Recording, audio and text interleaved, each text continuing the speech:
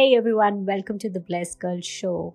I am really grateful for each one of you for coming back every week and listening, adding value, and finding relevance every time you hear my podcast. So, thank you and a deep gratitude to each one of you. I would love to begin introducing this guest, which is our 26th episode today. And Purnendu Nath is my next guest, who is one of a life coach and financial advisor too. He is a PhD in finance, and also he holds a certification from American Sports Medicine in running. So he is a running coach, and let's hear more about running and how to train in this crazy time. So let me welcome Purnendu Nath. Thanks for inviting me. I'm glad to be here. Thank you. To begin with, I would like to know that how did you start running? Because I have always seen you as a coach. I've never seen, your own transition and never heard anywhere. So I would love to hear from you itself. We're always sort of runners, but they just got caught up with life. And so they were sporty, perhaps just ran around as part of sports as a youngster, and then get caught up in the normal sort of corporate rat race.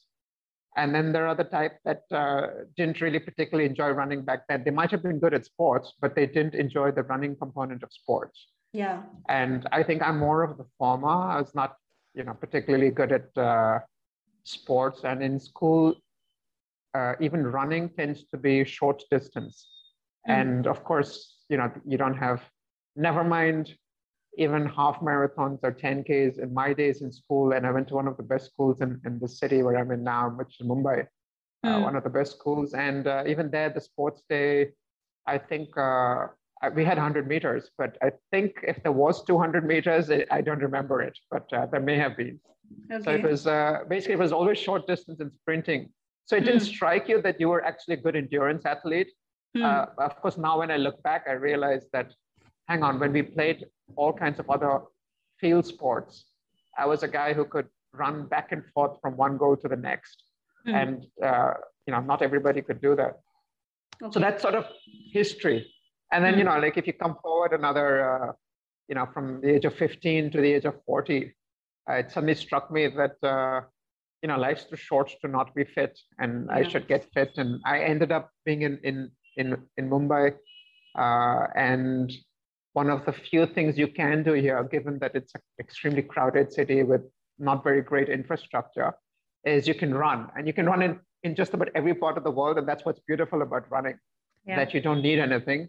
Even if you live in a part of the world where lots of other things are possible, you might sometimes go on holiday somewhere where, the only thing you can do is get out early in the morning in that crowded city and, run for an hour or so before the city wakes up.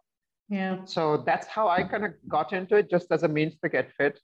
And it was only because I continued doing it that as time went on, I realized that relative to others in the population of my sort of age and gender, that I was an outlier. So that's probably kind of, as a quick overview of how I got into things. Sure. So were you like an overweight guy, or was it like something, you were just something you wanted to do apart from just a normal regime of going to the gym or something like that? Was it something you looked at running as? So I guess when you're busy as a father of two, a husband, a son-in-law, a busy senior employee in a business, one of the directors of the firm, then you look for something which is efficient, time efficient. And, you don't have time to go off, and even if you could afford membership of a club, and, you don't have the time to arrange a game of squash or whatever it might be that you play.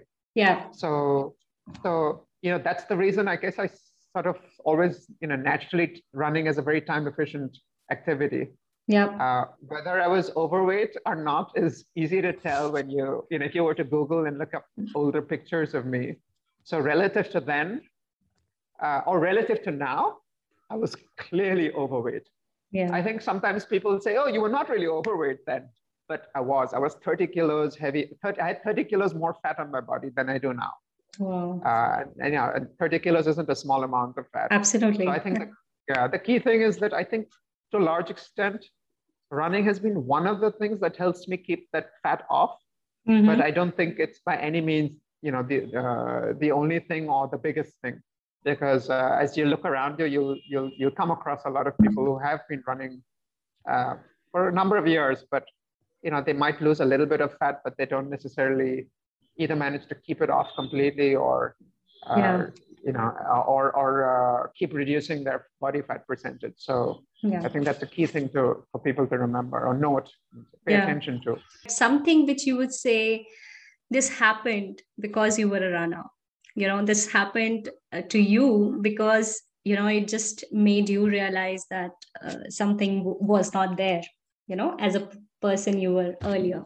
There was this time maybe about 8-9 years ago, maybe even 10 years ago, where people would sometimes say that, oh, you can be fat and still be fit. And that's definitely not the case. People would say, you know what, in fact, there's still some guidance out there saying that if you're going to be slim, but not active, that's quite risky. And you're better off being overweight, but someone who's very active. And I don't know if that relative comparison does much justice, because neither situation is good. Because fat itself is harmful to the body when there's excess fat on the body. And we shouldn't have that. So I think that's a wrong thing for people to conclude that, oh, I'm overweight, but you know what, I run a lot, so that's okay. That's definitely not the case. I think in my case, and this is what I encourage everybody to do, is to understand that you don't need to run to be fit. And you could be extremely fit without running. And it doesn't have to be me saying that, right? You look at the world of sports, there are so many amazing sports people, and they don't run beyond whatever little they might have to do to, as part of the sport, right? I mean, very simply, cyclists don't run and swimmers don't run. And, someone who plays badminton is extremely active, but doesn't have to run as much in terms of total distance. So you don't have to be a distance runner. So I think that's a key thing to note, that you've got to first make this decision. Do I need to run? If I'm going to run, how am I going to run right? And run so that I can run, and for running to work for me. It shouldn't be that you run because somehow you believe you need to run without thinking about it hard. And then you start running, but you don't give it much thought, and then you get injured or whatever else might happen, or you don't kind of keep it up. And then you give up your whole plan to be fit because you thought that running was what you needed to do. Absolutely. To know from a sense that someone wants to build on it. It's not like that they don't want to build on it, but the whole idea of, exerting, and like you recently mentioned in your implementation video as well, that, it's always very tough to be able to implement it and make it your own routine. So I'm just trying to understand from that point that how can you break that? How it is, it is very difficult with the time also we are in right now, as in like COVID. There were people who were very regular runners, and they were into running, maybe 50 kilometers every week. They were very regular. But because of the whole situation right now, and work from home is getting a little more challenging and more than what it was, earlier. So I think the balance is lost completely. This is the thing, you've kind of got to step back and have that maturity and think that, so I always sort of saw running as like you have a relationship with someone of, like a romantic partner. When you first meet them, you're really excited. You're like, wow, you're thinking about them all the time, and you want to meet them all the time, and you want to spend more time with them, right? So you can see the equivalent in running, right? You think about running all the time. You talk to everybody about running. You plan everything around your running and you want to run more and more and more. But you've got to have this sort of long-term maturity perspective and say, look, this is something I want to do long-term because this is something good for me. It's just like, I want to be with this person long-term because they're good for me. So I've got to face that, and I've got to understand there are always sort of ups and downs. So in this situation where we know that this isn't a situation where we're going to be stuck indoors for the rest of our lives. The important thing at that point would have been to step back and say that, look, my goal is that in 3 years' time, when there is no COVID or pandemic around, or no lockdowns have come to an end, because it's not clear we won't have any more lockdowns. The question is, how do you plan for that whole period? And then to tell yourself that my goal is literally to be fit. And one of the things is to run this long distance. So when I can get back into running, I will again build up again, because there's only so much you can run inside your house or even in the compound of your building. So is to A, have that long-term perspective, and B, also to think back that, look, the great thing is that unlike when I first started running, where I needed to really work hard to even get up to 5 kilometers and then get up to 8 kilometers and then get up to 10 and then 15. The good thing now is that when I do get back into it, it's going to take a lot less time, because I've had so many years of running history behind me. And I am more mindful of all the other things that I do for my health. So I think putting all of those things together, and then to just say that, look, I'm going to have a timetable and a plan, just like I did the first time I started running. Right? Often we feel that just because we've run 10 races and we've been running for 5 years, and we've run whatever up to 50K races and things, and therefore we kind of know it all. We don't need to plan. We'll just go out and do it. And like I say, if failing to prepare is preparing to fail. So you've got to have a very, very specific plan. I mean, when I got out of this recent lockdown that we've had in India, I had a very specific plan as to how I was going to go back from pretty much not running at all to getting back to my sort of equilibrium sort of distance of running in terms of individual runs or weekly mileage. There was a very, very specific, well thought out plan. And it's a plan, but sometimes it can go out of whack because of this, that, and the other. But the point is to have a plan. Yeah, absolutely.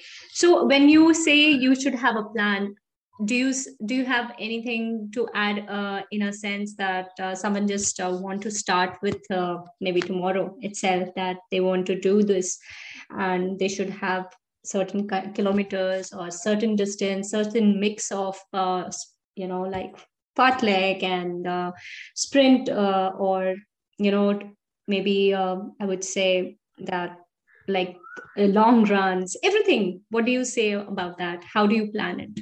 How much, and your weight training as well? So when it comes to running, I think although one can have a cookie cutter plan, and many of these sort of plans exist, I don't believe that it's necessarily the best way for an individual to progress, unless the cookie cutter plan is sort of dynamic and it adjusts based on your own ability to stick with the plan. So for instance, if the plan tells you to go out and run for 4 times a week and gives you some mileage to run on day 1, on day 2, day 3, day 4, and then if you aren't able to do day 2, how does it adjust day 3, right? I think a plan needs to have that. But what I just say that, and therefore it's difficult to give very, very specific advice. I never do that, right? Each of the persons that I mentor and as part of the mentoring, running coaching becomes part of that. So each person's distance and target pace and the kind of running they're going to do is definitely a function of their own ability, their history, and simple things like how much they've slept in the last week, any illnesses they've had, how much mileage they've done. If they've not done any mileage, how should they get back into it? But they want to get back into it, and they're like, they're procrastinating. They're feeling guilty that they're not running, but yet they know that they should, and then they want to go out. I'd say that, hey, you know what? So today, for instance, right now, we're speaking today, it's a Saturday, and often people like to go out and run on a Sunday. So I'd say that, look, standard bit of advice, just set the alarm. Don't set it to wake up too early. In fact, don't set an alarm is the best thing. Whenever you wake up and you happen to wake up anytime, say between 5 in the morning and say 7:30 in the morning, just get up, put your shoes on, don't even plan to run. Just wear your running equipment and go out and walk in the area where others might run. Right? That's it. Just show up on day 1. And then that would get you going better for, say tomorrow is Sunday, then when you get up on Tuesday, do the same thing. But you know what, maybe try and run a little bit. Run for, don't think about distance. But if you want to think about distance, great, but just look to sort of do a slow jog for 5 minutes. I wouldn't even say run a kilometer, just jog for 5 minutes. If you want, walk, run for 5 minutes. But the point is to just show up, that's the thing. And then on Thursday, do the same thing and build up from there. Yeah. So do you feel that running or the fitness industry itself, it's a huge commodity, because it's like there are so many things right now going on with the kind of a world we are right now, and it is more of seen as a commodity than actually the real cause or the truth. But in a sense that it really gets very overwhelming for an audience to really choose what is right for them, unless there isn't anyone is a coach who can, guide you in person. So what do you say on that? So to the extent that people are excited about running, then there will always be someone else on the other side who tries to provide them a product or a service, a paid product or a paid service that will try and do something to satisfy part of that need, right? So, it's going from bottom to top. Someone selling shoes, someone selling special laces for shoes, someone selling special socks, someone selling special compression socks, coming higher up the body, special shorts, and, special, armbands for their phone, and so on. So there's a lot to sell. And I'm not saying that doesn't serve a purpose for someone who needs it, and those are not useful. And similarly, different food things, different drinks, and so on, right? Yeah. So technology, like I just bought this wonderful sports watch a couple of months ago, and I love it. So like this, there will be a lot of things out there. So the question again is to stop and think and to tell yourself that, look, I'm running as a method to get fit. And in order to get the most out of my running, I want to make sure I run right, which means running in the right form and technique and the right mileage. Yeah. And as part of that, given that I have so many other things to do with my day, these are the other things that I need. So now let me step back and say, given that these are all the other things that I need, right? And that I really know I need, not that someone's telling me that I need this, what are the things that are available, and sort of to do it that way. So I see no problem with someone trying to make money out of a demand out there. Yeah. Right? I don't think that's the problem. I just feel that, let's step back again. Running is, humans have always run. We've not really run for recreation or even sport, by and large. Even in, and specifically in India, recreational running, although you and I are runners and we see this as a big thing that's happening, it's still a tiny fraction of a percentage of the population that runs, right? So it's still minuscule. It's minuscule to the point of being pathetically small, right? So the point is, we'd rather that people are fit, and a great way in a place like India, without having to spend money and given the population density, building lots of infrastructure for sports, everybody can go out there and run. Yeah. So to that extent, it's been great that over the last 15 years, in a very gradual way, starting off perhaps with the Mumbai Marathon, that this culture has built in for people to run. People live in cities, in tier 2 towns, in villages, etc., that have gotten up and realized that they can run to be fit. And it doesn't really need much. I think there is a lot of stuff around, because it's not like, say something like, I don't know, like archery or rifle shooting, right? There isn't that much around, those are sports. There's not much around in the media and not too much commercial pressure, right? And there is for this. So the thing is to just step back and say, what is it that I need as an individual? What is it that I'm going to listen to? All I can tell you is that I specifically am a marketing person's worst nightmare. It's extremely difficult to sell something to me. And if I need something, I'm definitely going to get it. But I rarely kind of give in to, commercial pressures that you need this and you need that. So I think that's something that everybody should do. Step back and ask themselves, what is it that I really need? The thing that you need is to be fit. That's what you need. Absolutely. Absolutely. So when you say fit, how do you define fit? What is your definition of being fit?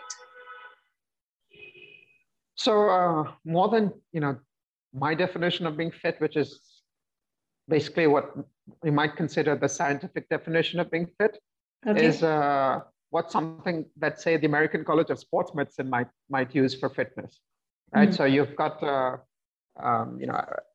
health-based measures of fitness and skills-based measures of fitness. Yeah. So if you think about health-based measures of fitness, then you've got, cardiorespiratory endurance, muscular strength, body composition, flexibility, right? These 5 things. Yeah. And to a large extent, something like running gives you different component or different amounts of each of these. Yeah. So perhaps doesn't give you too much in terms of muscular strength. Running itself, it'll give you muscular endurance and cardiorespiratory endurance. It'll give you flexibility if you do the stretching around it. And just running will tend to make you flexible in most parts. And it'll help you perhaps keep your body fat down. Yeah. And on the skills-based measure, I think it also does quite well, because the skills-based measures you could think of as balance, speed, reaction time, coordination, agility, power, these sorts of things. And again, running is good for this, especially if you're running in cities and villages in India, where you've got to constantly look out for stuff. You've got to balance on yourself in areas which are not so well laid out in terms of infrastructure, right? Like in Mumbai, when I run in the neighborhood I live in, I have to avoid potholes. I have to avoid cow dung.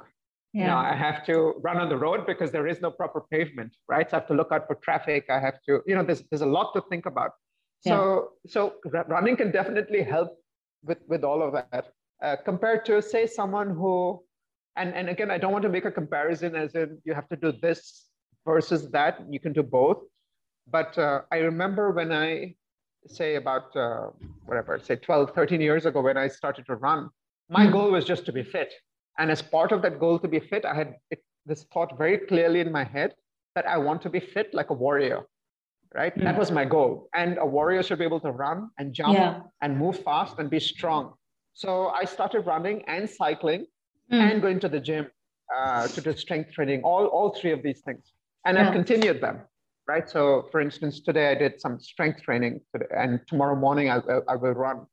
And I will cycle as much as I can to commute and things like that.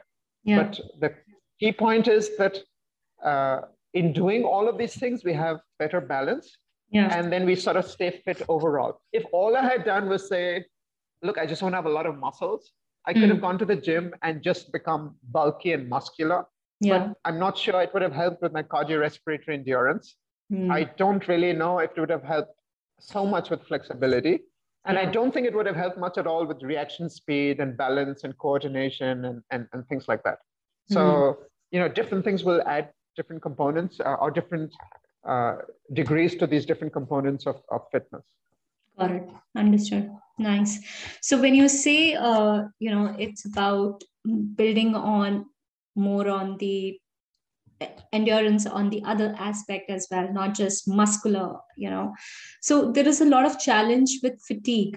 And I think when you are a runner and when you are doing a certain distance every single day, so I remember recently reading one of your blogs where it was more on how we can take care of it by our food.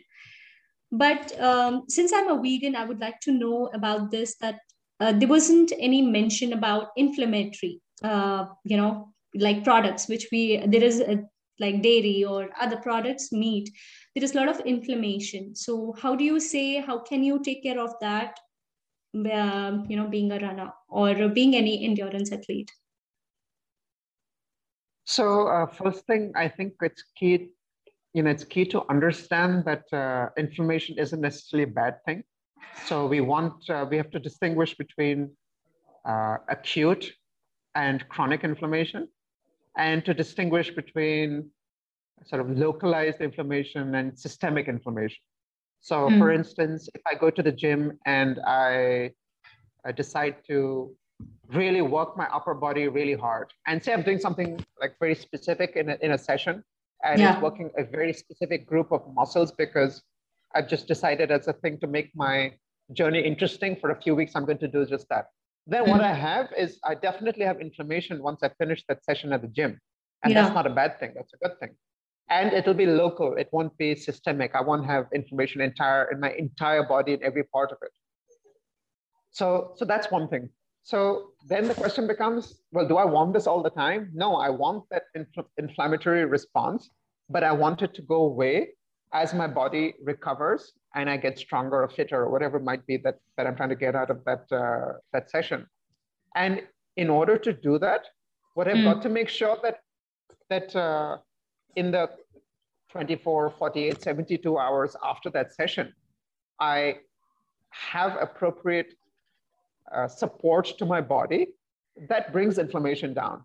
So one of the best ways is to, once you've decided that now you're in a period where you need to bring that inflammation down, is to just have deep sleep, right? So if you sleep, that's going to help, and so on, right? So that you might have a cold shower or sort of meditate, etc.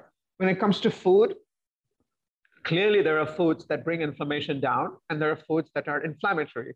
And like you mentioned, in general, foods, animal products are pro-inflammatory, and plant products are anti-inflammatory. And again, I'm speaking in a very general sense, and therefore, it should be clear. Even if you look back at research publications going back to the early 20th century, scientists have done research showing that plant-based athletes had better recovery times and therefore better performance over the long term. Because if you recover faster, you can train more often. Right? If you take long to recover, you can't train as much or train as often. So you're not going to improve as fast and get much better, right? So they've shown, as up to like 100 years ago, or based foods eating athletes had better performance over many, many months of time. So for sure, I tell anybody who's contemplating improving on their diet, I'd say that to move closer towards being more vegan would be much better for them from the perspective of, from many perspectives. But since you asked very specifically, from the perspective of athletic performance. And sometimes people will latch on to what I think is perhaps a component of what someone says that may not necessarily apply to them. So it's not impossible that if you're not paying attention to your diet, that someone who isn't vegan and ends up eating a lot of animal products can potentially get more protein into their body than someone who is vegan but is also not paying too much attention to their intake, right? So just an important footnote to make is that you could be drinking Coke and eating French fries, and that's being vegan, right? So that's not healthy. It's not good for you. So being a Coke drinking, fries eating vegan is of no use, right? Then you're probably better off eating, tandoori chicken every day and drinking a glass of milk, right? And you might be better off as someone who goes to the gym and lifts a lot of weights and things like that. You'd have better performance. But is that really better for you in the long run? It's definitely not better for animals. It's not better for the planet. So how do you do things so that your health improves over time, as does the health of the planet, and with less cruelty towards animals and things like that? I think that's very important. It's pointless, you and me getting stronger, fitter, faster if the planet is worse off, right? What's the point of that? Absolutely. Right? Because, it doesn't make sense to me, at least. I'm not here living just on my own on this planet, and I don't care about anybody else or anything else. Not at all, right? That's not how, at least that's not how I am. I'm not going to do something so selfish that it really harms a lot of other people or a lot of other things. Not just in this point in time, but future generations too. So that's sort of the way I kind of look at it. And, I'm not saying that somebody who isn't thinking about it as a bad person, they're just not thinking about it. And to not think is not necessarily the smartest thing to do, right? Yeah. So wonderful. Yeah, that's a valid point.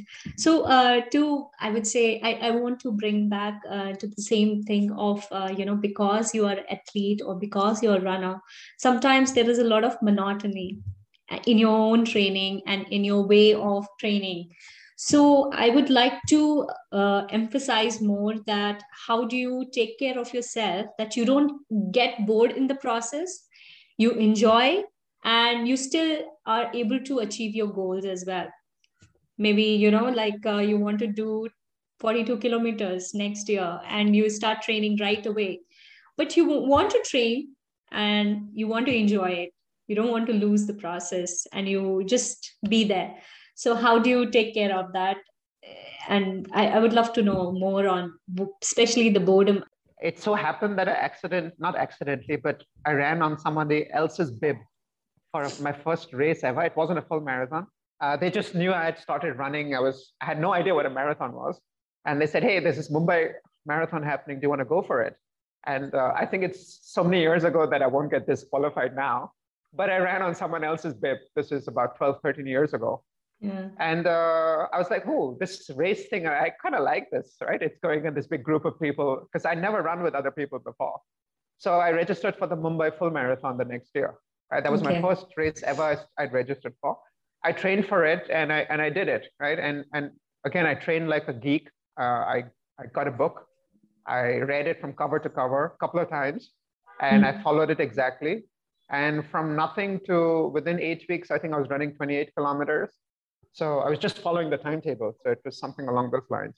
Now, I realized as I then started mentoring people a few years after that not everybody is like me. So for me to tell people, look, I did this, so you can too, and what's the big deal about getting bored, doesn't make sense. So perhaps it's more useful to talk about how I mentor people to get to their goals, because that's more relevant, right? So what are the things that I've learned over time? And what I'd say is that, like very, very specifically, all of this is about our mind and how we think about things. So, and again, it comes back to this whole thing of an implementation gap. Each person is different. So I know that there are people who are naturally more disciplined. I know there are people who are naturally more systematic. I know there are people who are naturally more scientific. I know there are people who naturally have more faith in a system. So each person is different. There is a spectrum. So for me, I'm what you might call an extreme believer in the potential of what nature can do. So I practice certain things that there isn't even much published evidence for. And I'm collecting data myself and I can see how I'm able to improve. Okay. And then there are people for whom you give them reams and reams of scientific evidence and they still won't do what's logically correct thing to do. So it comes down to understanding a person's mindset and to understand that people are not linear. We respond to certain environmental cues, we respond to feedback, we respond to positive encouragement and motivation. We don't like excessive criticism, we like constructive criticism. So what I tend to do is get each person to make progress in whatever it is that they're doing. And the people I mentor are doing a whole range of things, from doing distance running to taking professional exams where they need to study for many, many months to pass an exam and to keep them on track, right? And to put all of these things together, because it's ultimately about behavior modification. It's about setting up the right, infrastructure or plan. And so like a key thing. So I find it quite surprising when I talk to even experienced runners that they don't keep track of their running history and their training history. They'll, if they happen to want to check it, they'll go on the website of the smartwatch that they own, and they'll kind of look up their history. But you ask me, and I can tell you for the last many years, on any day that I ran, what time I woke up, what time I ran, whom I ran with, where I ran, what distance I did, what my pace was, what the weather was like, and more recently, over the last couple of years, what the temperature was like, etc. All of that is logged. I can tell you those things. I can understand my running. And ultimately, all of this is to do with understanding ourselves better, right? So we use running. You talked about how do you get over this thing of running? How do you motivate yourself to do this 42 kilometers? You've got to understand that, look, you know what? You might over 4 months train and do this full marathon. Yeah. But if after that you become a couch potato again, what was the point of that? Was it just to say, I've run a marathon? It's like big deal. There are hundreds and hundreds of thousands of people, millions of people who run marathons. Yeah. So you're just nothing special. The point is, how do you become a better version of yourself? And aren't you potentially a worse version of yourself? If you did something challenging, you achieved success, but you actually went back, so you didn't learn anything from that hard work. You actually went back to being a couch potato. So that's the worst thing. It's like investing in education, but then not using it, right? It's like building a house and then not living in it. Yeah. Right? So the key thing to do is to say, look, this is a journey. I'm going to run this 42K because this is what's going to make me a better person and allow me to live a better life from then on. Only say 30 years old, I want to live to 100. So for the next 70 years, this experience of this 42K is going to be good for me. Yeah. Not when I'm 40, look back and say, when I was 30, I ran a 42K. Yeah, I don't run anything now, but hey, you know what? I had run a full marathon. Now I'm fat and overweight and I don't do any exercise, but it's not my fault. It's COVID, right? No, that's no good. I'm sorry, but I'm not saying you're a bad person. It's just you haven't thought through about how to use your time well. Absolutely. Right? And I say this because people don't realize this. They keep focusing on the money component of things. They're like, oh, I got to make money. I got to do this. And I'm like, you know what? You can always make money, but you're not going to get back this 10 years from 30 to 40. And if you lost these 10 years, now what are you going to do about the next 60 years if you live to 100? And of course, you won't live to 100 if you continue like this. You'll probably live to 70, but between the age of 50 and 70, you'll be pretty disabled because you'll have a lot of health problems. And I say this not to scare people. I say this because it is the truth. And if people don't wake up to this reality, they'll realize that what they think is fun and pleasure is very short-lived. And 20 years of pain is no fun. 20 years of fun will go by really fast, right? But if you live yourself well now, live well yourself now, then you will have many, many decades of good health and fun. So forget about this whole thing of I'm going to get bored till. No, it's not about running 42K in 4 months' time, right? That's your current milestone. Your goal is to hopefully live to 100 and beyond. Right. And so talk about being bored in 4 months.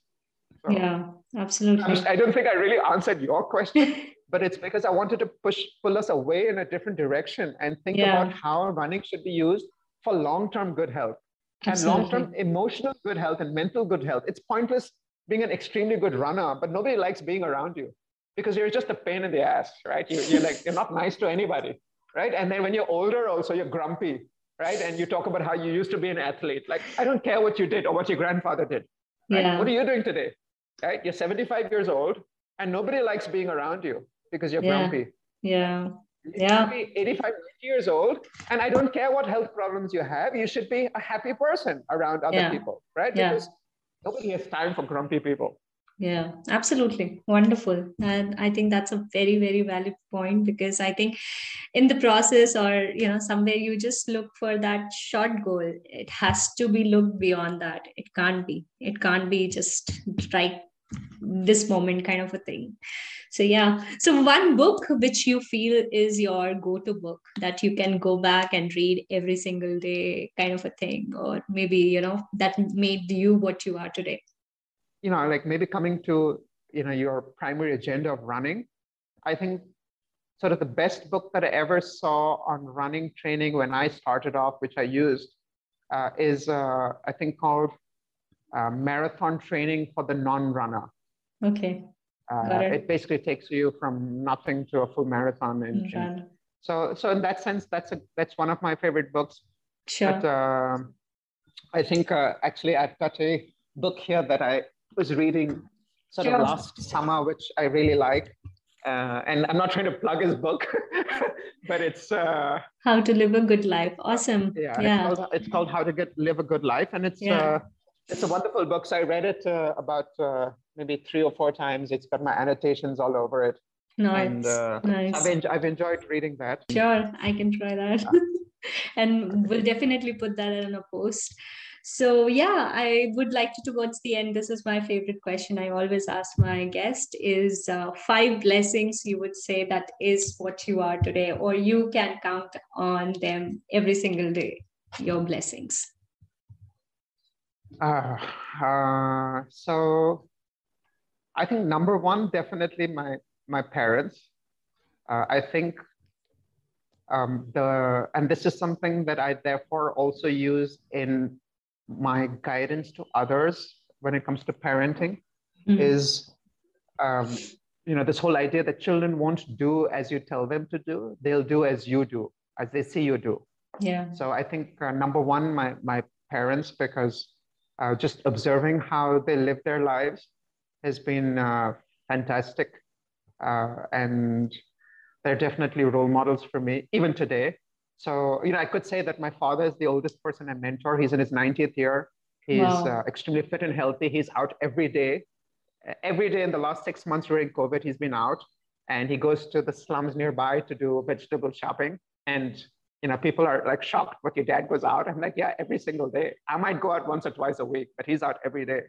Wow. So, and the way he lives his life, and even today in his 90th year, he's looking for knowledge. He's often asking me about my opinion on certain things to do with health, etc. So that's number one.